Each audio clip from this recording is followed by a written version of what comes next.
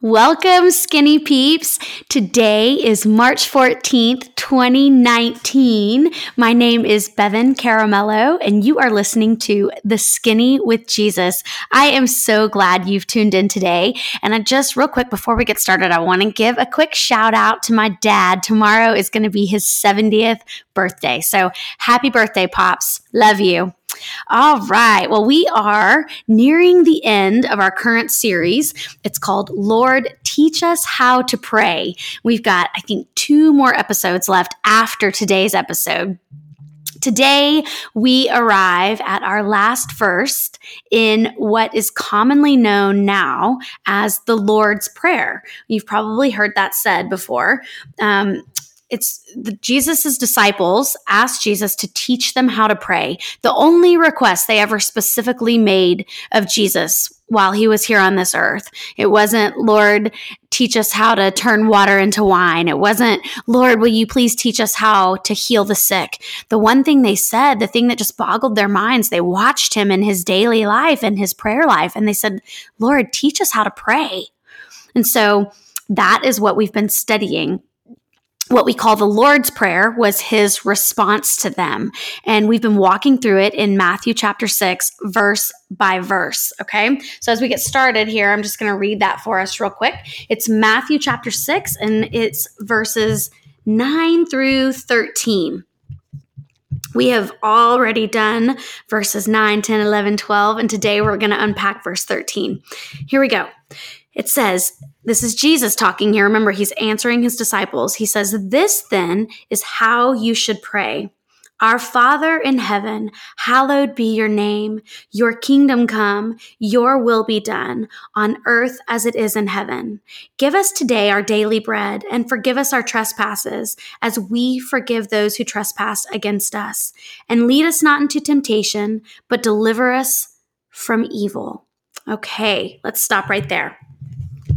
So, verse 9, hallowed be your name. We talked about that a few weeks back. That's praise, right? Jesus began every prayer with praise. Hallowed be your name. And then we talked about verse 10, your kingdom come, your will be done.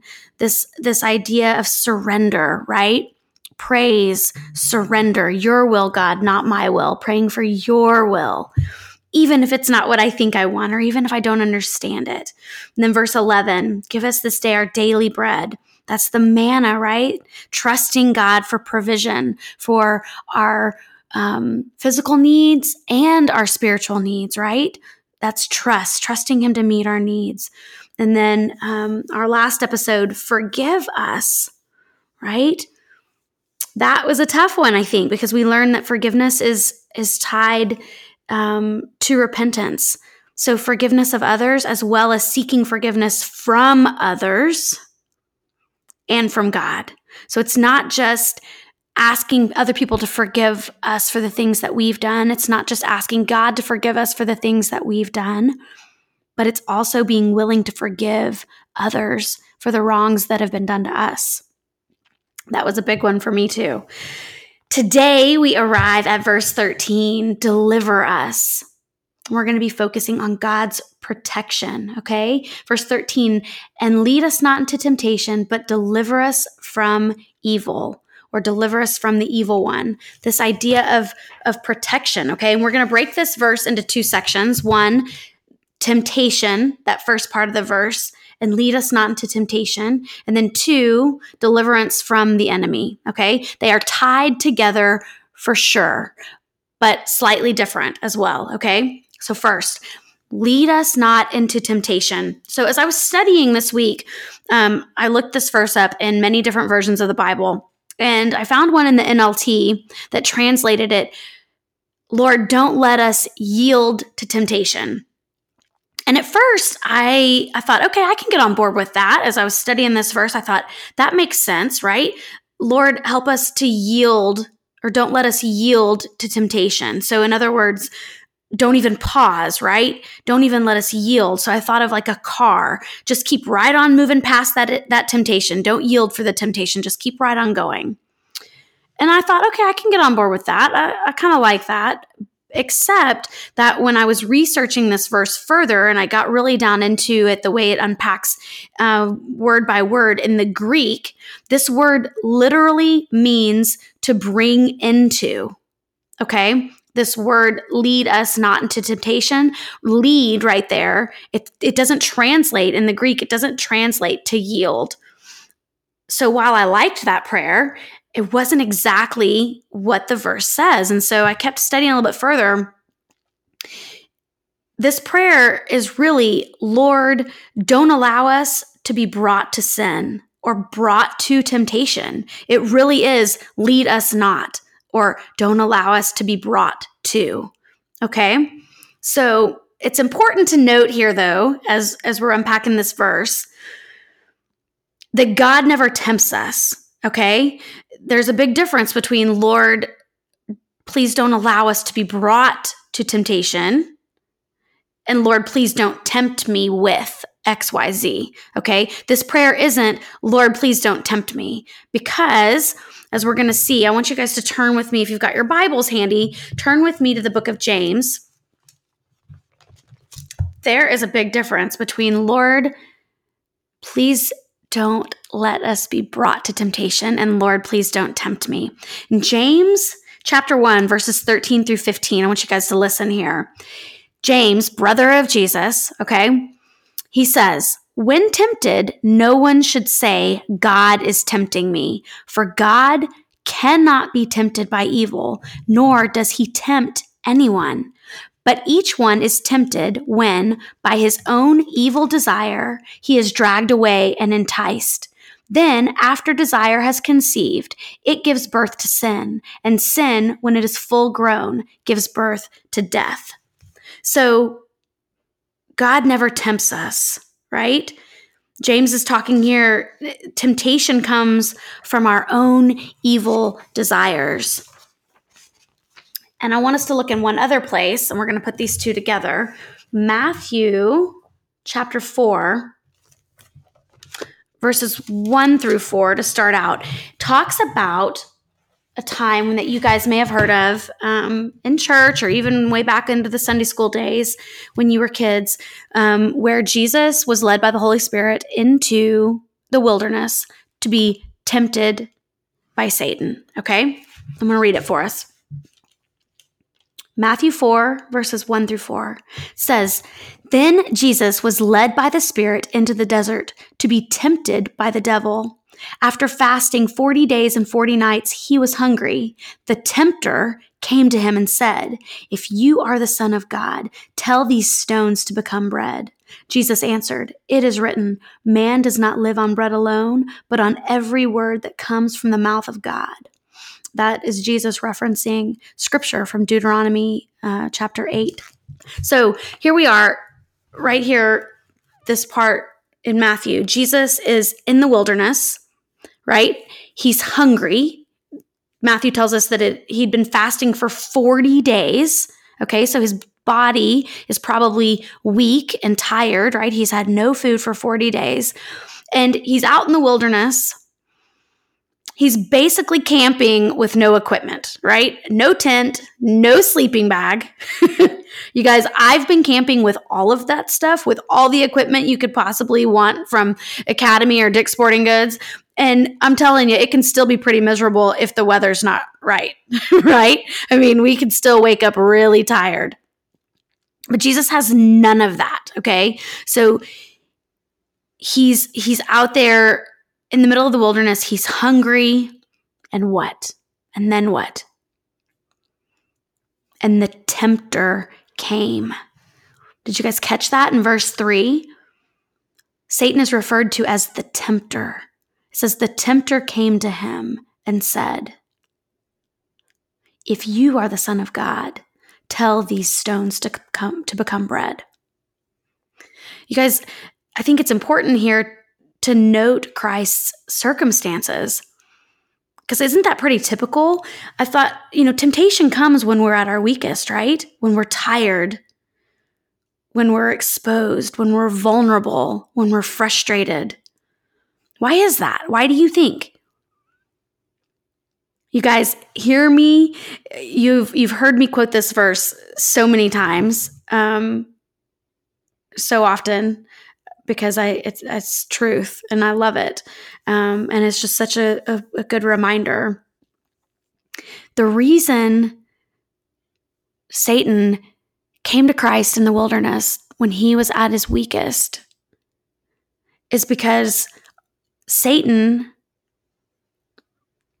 is who we're up against, right? The verse that I quote to you guys all the time is because our battles aren't against flesh and blood. That's from Ephesians chapter 6, verse 12. Our battles, our struggles are not against flesh and blood. Satan, the tempter, he watches and he waits for moments when we are going to be most vulnerable to temptation. He watches and he waits. He knew that Jesus was hungry. He knew he'd been fasting for 40 days. He'd been watching. So what did he tempt him with? He tempted him to break that fast and create bread from stones. He's a son of God. He could do whatever he wanted, right? And he was out there by choice. He wasn't made to be out there. He could have gone back. He could have gone and gotten food. He could have had food brought to him. At the end of this story in chapter 4, in verse 11, it says that the devil left him and then the angels came and attended to him. They came and fed him and nourished him and fed his physical body to get him back to strength. He could have had that happen at any time. But I think we see here, it's an important lesson to take away that when we're at our most vulnerable, that's when we can expect to be tempted. In 1 Peter chapter 5, verse 8, Peter compares Satan to a prowling lion looking for someone to devour. A prowling lion looking for someone to devour. I can just imagine him out there in the wilderness watching Jesus, waiting for the moment where he was at his weakest. And I can imagine him doing it with you and with me too. So based on these two places that we've looked at in Scripture,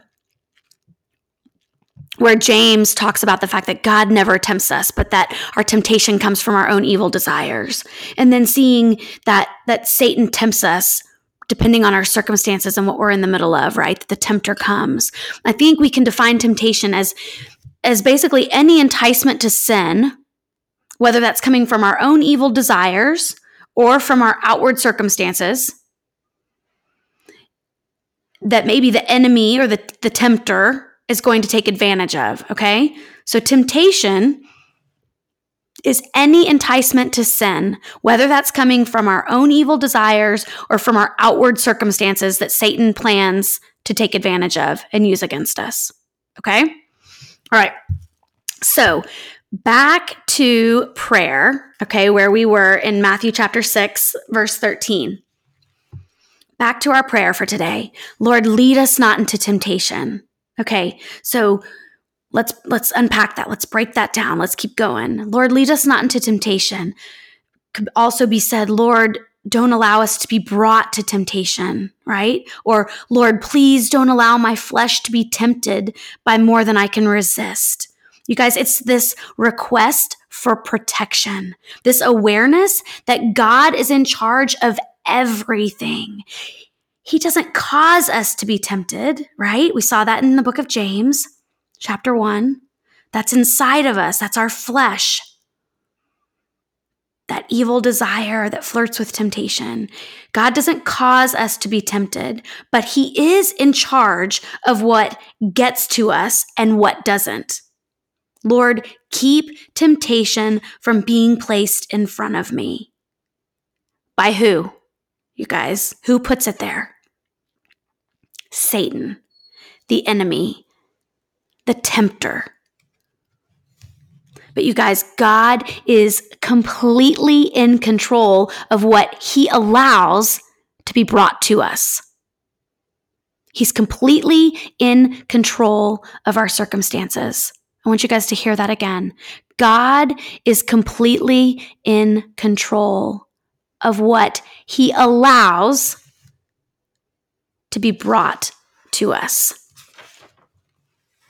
Okay, so here is where our 2-part verse, right, that we talked about in the beginning, this part of our prayer, where it all kind of comes together here, okay? Lead us not into temptation, or Lord, please don't allow us to be brought to temptation. And then the second part of our verse, and deliver us from evil. You guys, that is better translated depending on which version you have. It may say, and deliver us from evil, or it may say, and deliver us from the evil one. That is actually a better translation here. Lead us not into temptation and deliver us from the evil one. Okay, while you're thinking about that, I want you to turn with me to the book of Job, okay? Job chapter 1. Let me get there. All right. I'm going to read verses 6 through 12 for us, and then we're going to flip over just a page or two to Job chapter 2, and I'm going to read verses 1 through 6. Okay. You guys just sit back and listen to this if you don't have your Bibles in front of you, because if you've never read this before, this is going to really open your eyes, open your mind. It's going to blow your brain a little bit when you tie all this together, or when you see God tie all this together for you. Okay. Job 1, verse 6 says, "One day the angels came to present themselves before the Lord, and Satan also came with them. The Lord said to Satan, 'Where have you come from?' Satan answered the Lord, 'From roaming through the earth and going back and forth in it.'" You guys, if that doesn't sound like a prowling lion, I don't know what does. "From roaming through the earth and going back and forth in it." Then the Lord said to Satan, "Have you considered my servant Job? There is no one on earth like him. He is blameless and upright, a man who fears God and shuns evil." "Does Job fear God for nothing?" Satan replied. "Have you not put a hedge around him and his household and everything he has? You have blessed the work of his hands, so that his flocks and herds are spread throughout the land. But stretch out your hand and strike everything he has, and he will surely curse you to your face." The Lord said to Satan, "Very well then, everything he has is in your hands, but on the man himself do not lay a finger." Okay, so here we have this picture. Satan has approached God, and he has requested to take all the blessings from Job, all the blessings that God has given Job. Satan basically says, you've put a hedge of protection around him. I can't get to him, right? I can't get to his household and everything he has. You've blessed the work of his hands. He has it made. But watch, if you remove that hedge of protection and allow me in, take everything away that he has, he's not going to follow you anymore. He's not going to be this blameless, upright man of God anymore. And so what God says, okay, very well then. Everything he has is in your hands, but on the man himself, do not lay a finger. So Satan is not allowed to touch Job. Okay. Flip over with me to chapter 2. I'm going to read verses 1 through 6. Job's second test. Okay, here we go. So if you guys are reading on your own later in the week, finish chapter 1 and you're going to see what happened to Job. It was terrible. It was terrible. Satan took everything Job had. And then in chapter 2, we see his second test. It says, "On another day, the angels came to present themselves before the Lord, and Satan also came with them to present himself before him. And the Lord said to Satan, 'Where have you come from?' Satan answered the Lord, 'From roaming through the earth and going back and forth in it.'" Again, there's our lion, right? There's the tempter. Then the Lord said to Satan, "Have you considered my servant Job?" Again, God's asking these questions, but he already knows all the answers. He's God. "There is no one on earth like him. He is blameless and upright, a man who fears God and shuns evil." He's almost baiting him, right? It's like he's baiting Satan. And then God goes on to say, "And he still maintains his integrity, though you incited me against him to ruin him without any reason." "Skin for skin," Satan replied. "A man will give all he has for his own life, but stretch out your hand and strike his flesh and bones, and he will surely curse you to your face." The Lord said to Satan, Very well then. He is in your hands, but you must spare his life. Okay, let's pause right there for a second. So each time Job was tested, Satan had to request permission from God to do what he did to Job. Did you guys see that? Did you pick that up while I was reading? And if you're like me, that's pretty hard to take in, right? On one hand, it's kind of comforting to be reminded that God is always in control. I love the thought of this hedge of protection around me, around my family, around my loved ones, my friends, that Satan can't get past unless God allows him in, right? But then on the other hand, it's hard to understand why a good God, a loving father, why he would ever allow hardship to come on his children. And you guys, I'm the first to say I definitely don't know all the answers here. I do know, though, that Scripture tells us repeatedly that we cannot fathom the mind of God, that he's too big, that his plan is too great.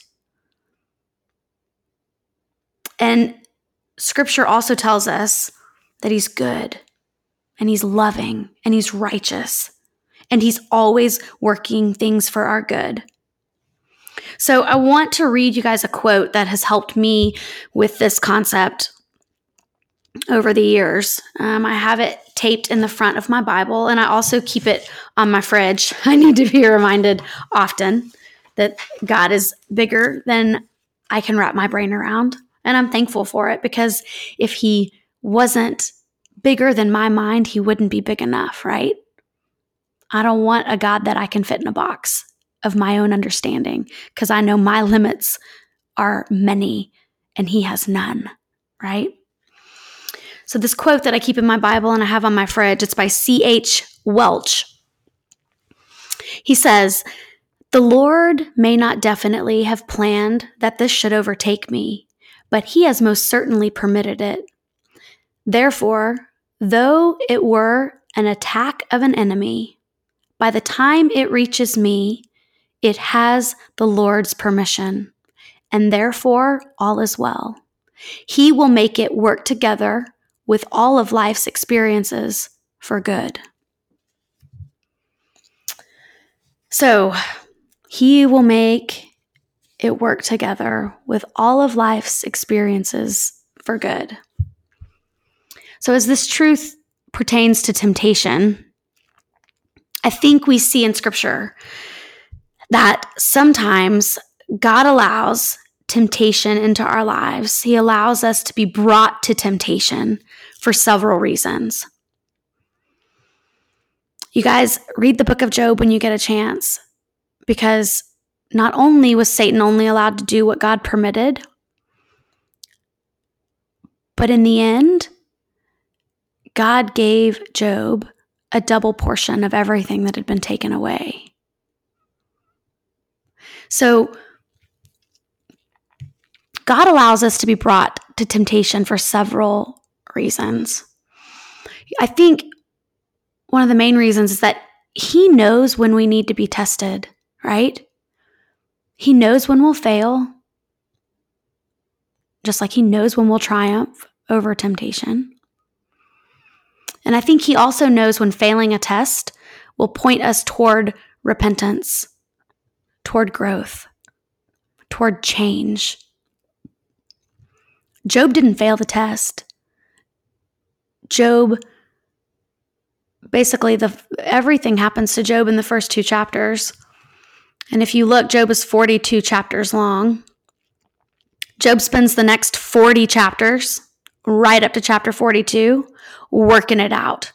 Everything happens in 2 chapters, and then he spends the next 40 chapters working it out with God, trying to figure out how all of this happened to him, how a good God let this happen to him. But he never curses God. He trusts God. He didn't fail that test. He triumphed over it in the end. But you know what? God knows when failing a test is going to point us toward change. He knows when we need to be tested so that we can also see for ourselves that in him, where we used to be weak, now we are walking in him and we are strong. That we've grown, right? We need to see that we've grown, that now that old hat, that old temptation that you've worn for so long, we need to know that now we can stand up under the weight of it. It doesn't own us anymore. And so God allows us to be tested, sometimes to show us that. Just like he knows when we're going to fail the test, he knows when we're going to ace the test. You guys, how good does it feel to ace a test? God knows when acing that test will build us up for his glory, right? Not our own glory, his glory. He knows when our success, when our victory over temptation will point others to him. Okay, let's see, where do I want to take us? Let's look at the book of Luke, chapter 22. You know, the other thing I started thinking about, not only does he know when our success is going to build us up and point other people to him, but he also knows when our failure will ultimately be for his glory and point others to him as well. Look at Luke chapter 22. I'm going to read verses 31 through 34. Starts out, this is Jesus talking here. He's talking to Peter, okay? It starts out, he says, Simon, Simon. That's another name for Peter. Simon, Simon, Satan has asked to sift you as wheat. But I have prayed for you, Simon, that your faith may not fail. And when you have turned back, strengthen your brothers. But he replied, this is Peter now, he replied, Lord, I'm ready to go with you to prison and to death. Jesus answered, I tell you, Peter, before the rooster crows today, you will deny 3 times that you know me. So once again, here we see Satan asking permission to tempt Peter. He comes to Jesus and he says that he wants to sift Peter as wheat. You guys, when wheat is sifted, the chaff blows away. Okay, so Satan, basically he's saying here that he thinks Peter will fall away and turn from Jesus when the going gets tough. But God knew better, right? You guys know that story. Yes, God knew that Peter would fail this test. He knew that ultimately, when put to the test, Peter was going to deny that he even knew Jesus as Jesus was being dragged away the night before his crucifixion. He's about to stand trial. And Peter denied that he even knew him. Here he is, he's saying, Lord, I'm ready to go with you to prison and to death. He thinks he is, right? He's overestimated himself here. He's underestimated his flesh. When push came to shove, Jesus knew he was going to deny him. He knew he was going to fail the test. But he also knew that it would bring about such a change in Peter, that failing this test would bring about such a change in Peter that after Christ's death and resurrection, Peter would spend the rest of his life building God's church. You guys, he would ultimately be crucified upside down for his unrelenting faith in Jesus. That's how he died. Crucified, but not right side up, because he didn't feel fit to die as his Savior had died, so that he asked to be crucified upside down. Peter means rock. God knew he would build his church on the repented heart of a man who would never fall to that temptation again. Peter would never deny Christ again.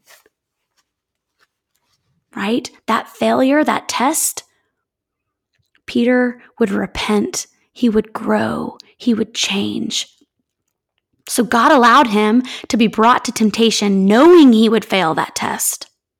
Also knowing he'd never fail it again. And you guys, scripture tells us in 1 Corinthians chapter 10, verse 13, It says, no temptation has seized you except what is common to man, and God is faithful. He will not let you be tempted beyond what you can bear. But when you are tempted, he will also provide a way out so that you can stand up under it. You guys, if temptation is allowed to cross our path, we can be certain God has provided the way out, the way to stand up under it. Right? Okay, let's look back at Matthew chapter 4 again, where Jesus allows Satan to tempt him in the wilderness. Okay, I already read us verses 1 through 4. I'm going to pick it up in verse 5 and go all the way to the end of this story in verse 11. It says, then the devil took him to the holy city and had him stand on the highest point of the temple. If you are the Son of God, he said, throw yourself down, for it is written, he will command his angels concerning you, and they will lift you up in their hands so that you will not strike your foot against a stone. Jesus answered him, it is also written, do not put the Lord your God to the test. Again, the devil took him to a very high mountain and showed him all the kingdoms of the world and their splendor. All this I will give to you, he said, if you bow down and worship me. Jesus said to him, away from me, Satan, for it is written, worship the Lord your God and serve him only. Then the devil left him, and angels came and attended him. So, how did he battle the enemy? The tempter. How did Jesus battle the tempter? You guys, he battled him with scripture. His responses to those temptations, he didn't have a gun. He had scripture. There wasn't a wrestling match.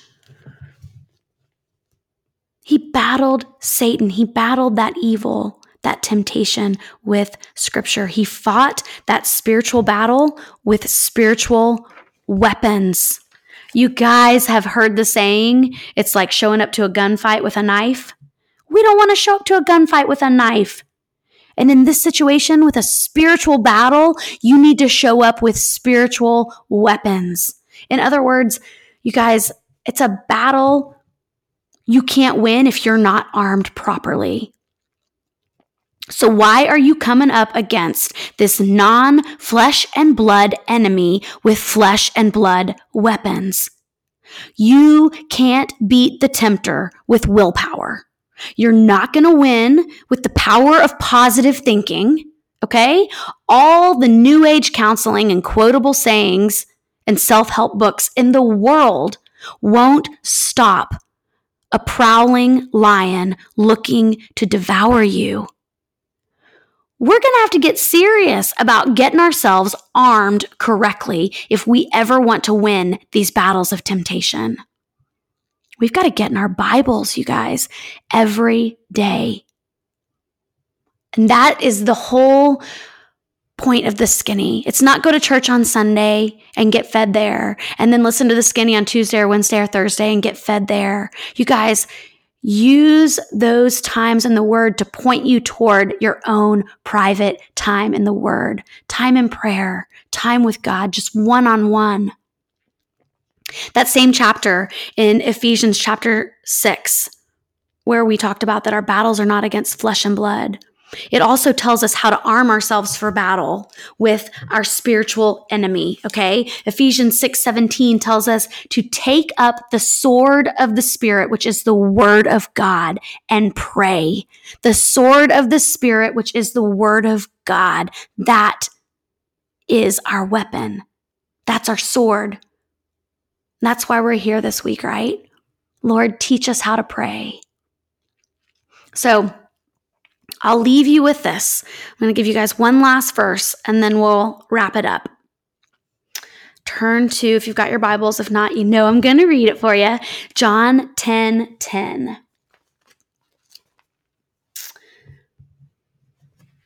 Okay, it says, the thief comes only to steal and kill and destroy.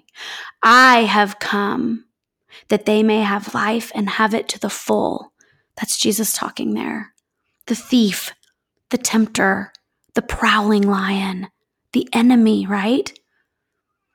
He comes only to steal and kill and destroy. Jesus says, I have come that they may have life and have it to the full. Jesus came that we may have life and have it abundantly, guys.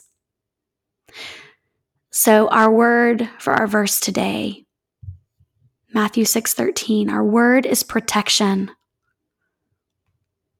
How do we pray? 1, we start with praise. 2, we surrender. Lord, not my will, but your will. 3, we trust. We trust in his provision. 4, forgiveness. We're going to have to work it out. We're going to have to ask for forgiveness. We're going to have to offer it. 5, protection. Protection. Lord, protect us. In a nutshell, you guys, that's it. Acknowledging that everything we face has passed through the loving, sovereign filter of God. Let's pray. Father God, Lord, we praise you. We praise you. We praise you. You are a big God. Lord, so big that we can't always understand you. So big that we can't fathom you. We can't always understand your thoughts or your ways. But Lord, we trust you. We love you. We choose you. We want to know you more. Lord, we pray that you would just continue to grow us in our prayer life. Challenge us, Lord. Lord, I pray that you would protect us from the evil one. Lord, that you would keep us from being brought to any temptation that you don't plan to use for our good and for your glory. And Lord, we can trust you with it. Your word says that we can trust you with it. So we choose to. Lord, I pray for my skinny peeps. I pray for each one of them all across the world listening right now in this moment. I pray that you would just reach down into their hearts, Lord, and speak a specific word to each one of them. I pray that your love would be spoken here, that your truth would be spoken here, that your light would reign here. Lord, do a mighty work in us. We know that where we are weak, you are strong. In Jesus' name, amen. You guys, we are almost finished with this series. I hope you are being stretched and strengthened as much as I am. We have wrapped up our last verse of the Lord's Prayer today, but we still have 2 more episodes left on prayer, okay? One, we are going to be learning to pray within God's will. And then another one, our last one, we're going to be talking about praying in the Spirit and trying to figure out just what that means, what that looks like. Okay, so stay tuned. You don't want to miss those. I have loved this time together. And until next time, I'm going to be praying for you and yours. Bye now.